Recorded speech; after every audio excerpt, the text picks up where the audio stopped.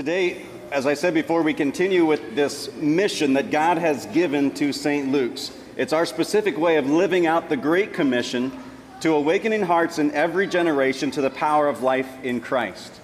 Today, our text comes to us from the very beginning of Luke's Gospel, Luke chapter 1. We start with verse 46. And Mary said, "My soul magnifies the Lord, and my spirit rejoices in God my Savior, for he has looked upon the humble estate of his servant. For behold, from now on all generations will call me blessed. For he who is mighty has done great things for me, and holy is his name. And his mercy is for those who fear him from generation to generation. He has shown strength with his arm. He has scattered the proud in the thoughts of their hearts. He has brought down the mighty from their thrones and exalted those of humble estate. He has filled the hungry with good things, and the rich he has sent away empty. He has helped his servant Israel in remembrance of his mercy, as he spoke to our fathers, to Abraham, and to his offspring forever." Awakening hearts in every generation to the power of life in Christ. Last week we talked about awakening hearts, what that really means. And it makes the assumption that our hearts are less than awake sometimes. Maybe this morning you feel a little less than awake. But what we're talking about with this is God daily, on an everyday, regular basis, awakening up our hearts to know and see what his plan and will is for our life. More importantly, what our purpose in life is supposed to be. That God would wake us up to that.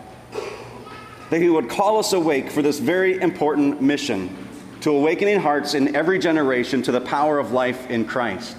This is the Great Commission that God gave his church, the purpose that they are to do, but just re-articulated for our unique place and time. This week we dig deeply into every generation. Now, the text that I shared with you just a little bit ago was Mary, and Mary has just been voicing this amazing, what we call the Magnificat, the praising of the great and mighty God. And what's happened right before that that's made her come to this place of just wanting desperately to praise God so much is that her cousin, Elizabeth, was just told that she would conceive and have a baby boy, and that boy would be John the Baptist. And an angel has appeared to Mary saying that she would be the mother of the Savior of the world. And now Mary has just gone to visit her cousin Elizabeth, and the two babies in the wombs, and John the Baptist in Elizabeth's womb leaps for joy because he senses that he's in the presence of Jesus. And Elizabeth looks at her cousin and says, "You are blessed." And with that, Mary just opens up with this Magnificat, this praise of God, of who he is and the great thing that he's done. Now, usually we have this text sometimes around the Advent season where we're preparing and getting ready for Christmas because it happens right before Jesus is born. But today we picked this text because in three specific places it talks about this generational idea. And there's three things that really come out in each one of those verses. Number one, that this concept is that God has an intense desire and heart for every generation. Every generation that he's ever created, he has a special place in his heart and a passion for. The second thing that this text shows up is that absolutely every generation shares in the mission of God. Like there's not a single generation that is exempt from living out the mission of God. And then the third and the final piece that I'm going to address our attention to today is that this idea of a generational legacy. What's been passed on to us and what we are to pass on to others. So God seeks the heart of every generation. Mary says this in verse 48, "For behold, from now on all generations will call me blessed, for he who is mighty has done great things for me, and holy is his name." It starts out in Greek with this word behold that we translate is kai adu, and it's this phrase that happens in Scripture whenever the writer or the speaker wants to grab your attention. So it's kind of like this. Now I want absolutely everybody to pay attention to what I am about to say because what follows is extremely important. It's an attention-grabbing device. And they're zeroed in and locked in because they know that what's to come, they don't want to miss. To be called blessed in Scripture means that all of your needs are filled, that you are satisfied, that you have more than you need. And Mary calls this conception of Jesus a great thing that God has done for her. That all generations will consider her blessed. All generations is very, very inclusive, right? It involves absolutely everybody. It means all the generations that came from Adam and Eve all the way to Jesus. It means all the way to Revelation. It means right here and right now, and for the days to come, the generations that follow. All generations looking back at Jesus' conception and considering Mary blessed. And God is after absolutely every generation. His heart yearns for every generation. For people who pass their faith on to their sons and daughters, who pray for their sons and daughters to be raised up in the faith. Every generation needs to know that Jesus is their Savior. And every generation is valuable. The gospel is all-inclusive. And every generation shares the mission of God. Right? So Mary says this in verse 50, and his mercy is for those who fear him from generation to generation. She uses that word mercy, and I think it's important to refocus our idea on what mercy really means. Mercy essentially means that God chooses not to treat us as we deserve. Right? Because if we're honest, we are broken, messed up people. I am a broken, messed up person, and so are you. We make mistakes all the time. We say things we wish we wouldn't. We do things we wish we wouldn't. We don't do the things or say the things that we know we should. That's just who we are inside.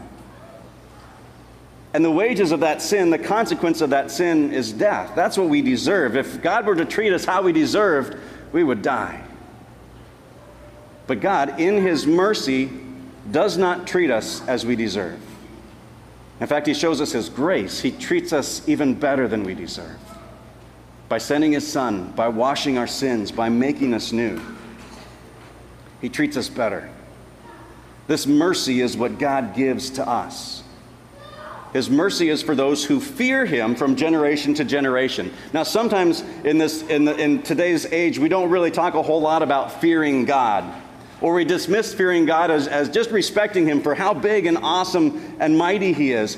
But there's an element, too, of being able to stand in the presence of God as a sinful, broken person and recognizing that God's expectation of us is perfection and trembling just a little bit. To recognize, of course, that we fear, love, and trust in him above all things, but that he is mighty and we are broken. But God's greatest strength in his might is expressed through his love, through his sacrifice on the cross. We teach that contained in this fear is also a sense of awe and wonder at who God is and that he chooses not to destroy us. I'm a big fan of C.S. Lewis, and the Chronicles of Narnia are just a great series that C.S. Lewis writes about the kingdom of God with kind of a metaphorical story. And he talks about the kingdom of God being like this land that he calls Narnia, where animals can talk. And the Christ figure is represented as Aslan the lion, and he's a huge, magnificent, powerful lion. And Lucy, who is a young girl exploring the area of Narnia, asks a beaver, because beavers can talk in Narnia, if Aslan is safe. And the beaver says, no, he's not safe. He's a lion, but he is good. And we see that idea, the fear of the Lord, but the knowledge that God is good. He is huge and mighty and amazing, but he is compassionate and merciful and calls us friend. See, what parents do, and I'm so glad we've got so many parents in the room today, our number one job as parents is to raise our kids in faith, to teach them about Jesus, not just through our words, but also through our actions, so that what we do and what we say are the same thing. That's our single biggest job as a parent, is to raise up kids in the faith. And parents, you are the number one faith influencer in your child's life. How you go, your children will go.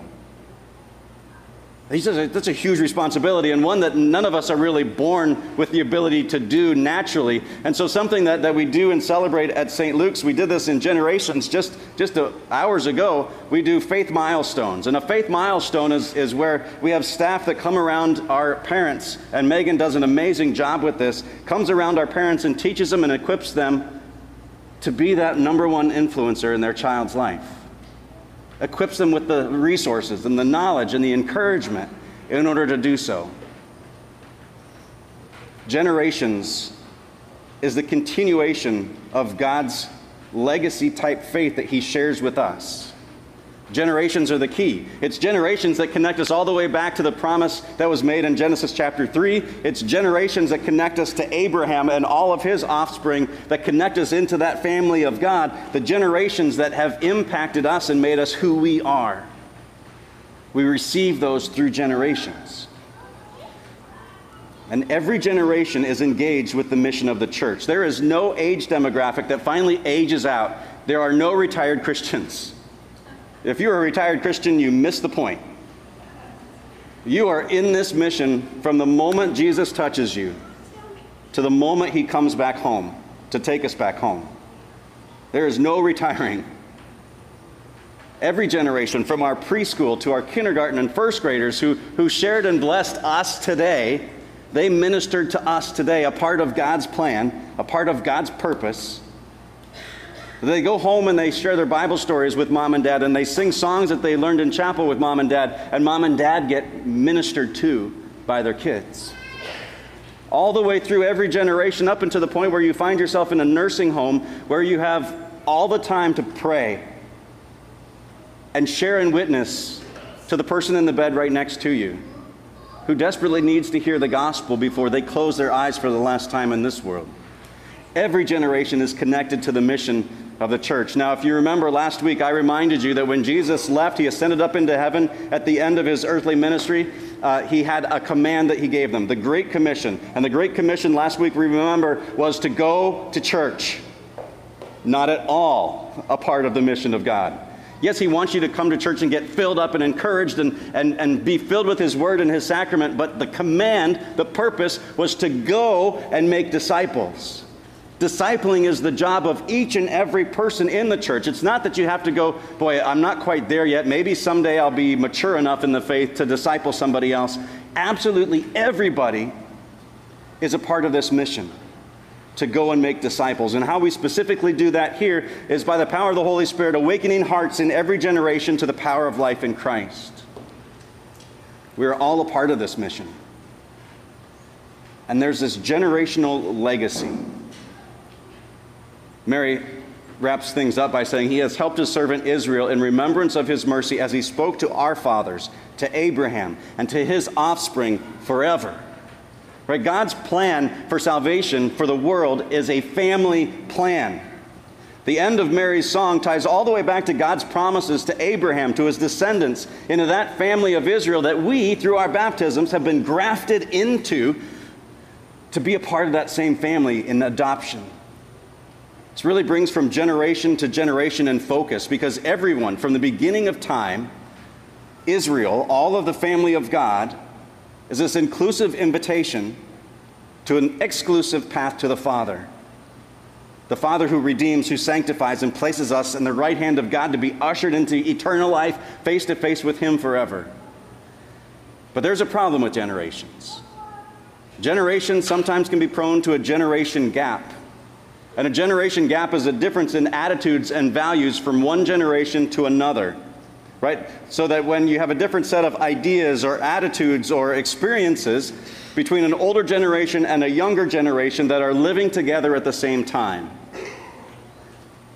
Generational gaps destroy relationships. We don't understand each other. We do things differently. We have different expectations. And that divides us. And so it's important to bridge the gap. There's lots of people who have done research on what it means to bridge the generational gap, especially like in a work environment, and how you overcome these generational differences. There's a lady by the name of Kelly Wong who deals with this in the realm of business, and she had a lot of different tips that I thought were really very interesting as to how to mitigate that problem of the generation gap. And one of them has a lot to do with ministry. I want to share that one with you. She warns to guard against age segregation. Right? We have a natural tendency of flocking together with people who look like us, sound like us, smell like us, do like us, right? That's who we are, because those conversations are more natural. They're easier. We get each other. We relate to each other. We've had similar experiences. And so what happens at work is sometimes older people meet with older people, middle-aged people meet with middle-aged people, younger people meet with younger people. But you can do that outside of work, she says. While you're at work, to mix teams with every generation. And as these every generational teams get together, they spend more talking time with each other, and they begin to care for one another more. And they become important as people to them. And they see that every generation has skills and abilities that adds to the team, and when those are merged with multi-generational teams, incredible efficiency and incredible innovation happen as a result. The same is true at church. Right? We can get all divided with different generations of worship, different styles of worship or music, or what you're supposed to look like when you come to church. But it's important that we bridge the gap. And it's so encouraging to me when I see ministries happen here on this campus and outside of this campus with people of many different ages working together. Like when we see our Vacation Bible School integrating with the Haven, and we see multiple generations working together. It's a beautiful thing. It's a beautiful thing, and something that we should aspire to more and more of. And I can't help but talk about generational legacy without thinking about the men and women that God has used to impact my life. You know, my spiritual fathers and grandfathers, if you will. And I have to start with my mom and my dad. My mom and my dad were just so foundational in my faith. Every morning, my mom and dad would lead family devotions with the Portals of Prayer booklet, and we'd pray together as a family before the rest of our day took off. My dad, he wasn't always the best at speaking his faith, but he was the best person I've ever seen live it out. That he would look for the students in his classroom that were struggling, who were on the outside looking in, and he'd wrap his arms around them, not literally, but figuratively, wrap his arms around them and support them and give them the direction that they needed. Then there was a guy by the name of Bob Baker. Bob Baker was a friend of mine when I lived in Idaho. He was a member of our church, my first church. And he saw me as a brand new young pastor who knew absolutely nothing about ministry. And he came and he helped fill my head with things of vision and strategies, and really seeing how to put my faith into a situation that could help people grow and change and transform. And there was another man named Craig. And Craig was a man who helped me see for the first time who I was as a child of God. To view myself with an identity in Christ, and the strength and the confidence that brings even when the rest of your world is crumbling. These are men and women that without, I don't know where I would be. I'm only who I am today because I'm standing on their shoulders. And spend some time today thinking about the people who have been used by God to impact you. And then I want to challenge you to think about who you are being led to disciple. Right? If your mission, and it is for absolutely everybody in this room, no matter the age, no matter the generation, is to go and make disciples. That is your job. Not just mine. It's our job to do together. And if that's the case, who are you discipling? Who are you teaching? Who are you leading? Who are you guiding? And moms and dads, it's probably your number one role is to do that with your children. But who is it at work that's struggling? Who is it that needs to know a message of hope? Who are you being led to and called to share with? Now, some people may be saying, well, I don't know enough. I'm not gifted in that ability, Pastor. That's for somebody else to do. I'm not in a good enough place in my life to begin doing that. Phooey on that. Because I'm a firm believer that absolutely everybody has a story and a message that God has given to them through their experience, through their education, through their life, that has been shaped and formed not just for you, but for you to share with somebody else who desperately needs to hear it. Even more, you are the only person in the world with that story, exactly like yours. And you are the only person in the world who has access to other people that I will never know. That is your role. That is your charge from God, your mission. Think about that heavily this week. Pray about that. Pray that God would show you the person that you are to start discipling. Would you pray with me, please? Heavenly Father, we thank you so much for the generational gifts that you've given to us, for the generations from the very beginning of creation to the generation of Christ himself, to every generation that has followed up from that cross to this point to get us into this room today. And God, I pray right now for those who are not in this room, for those that you know will be generationally receiving this legacy from us to somebody else, maybe today, maybe years from now, but that those seeds would be planted, that you would nurture and grow them, that all would know who you are. We pray this in Jesus' name. Amen. Amen.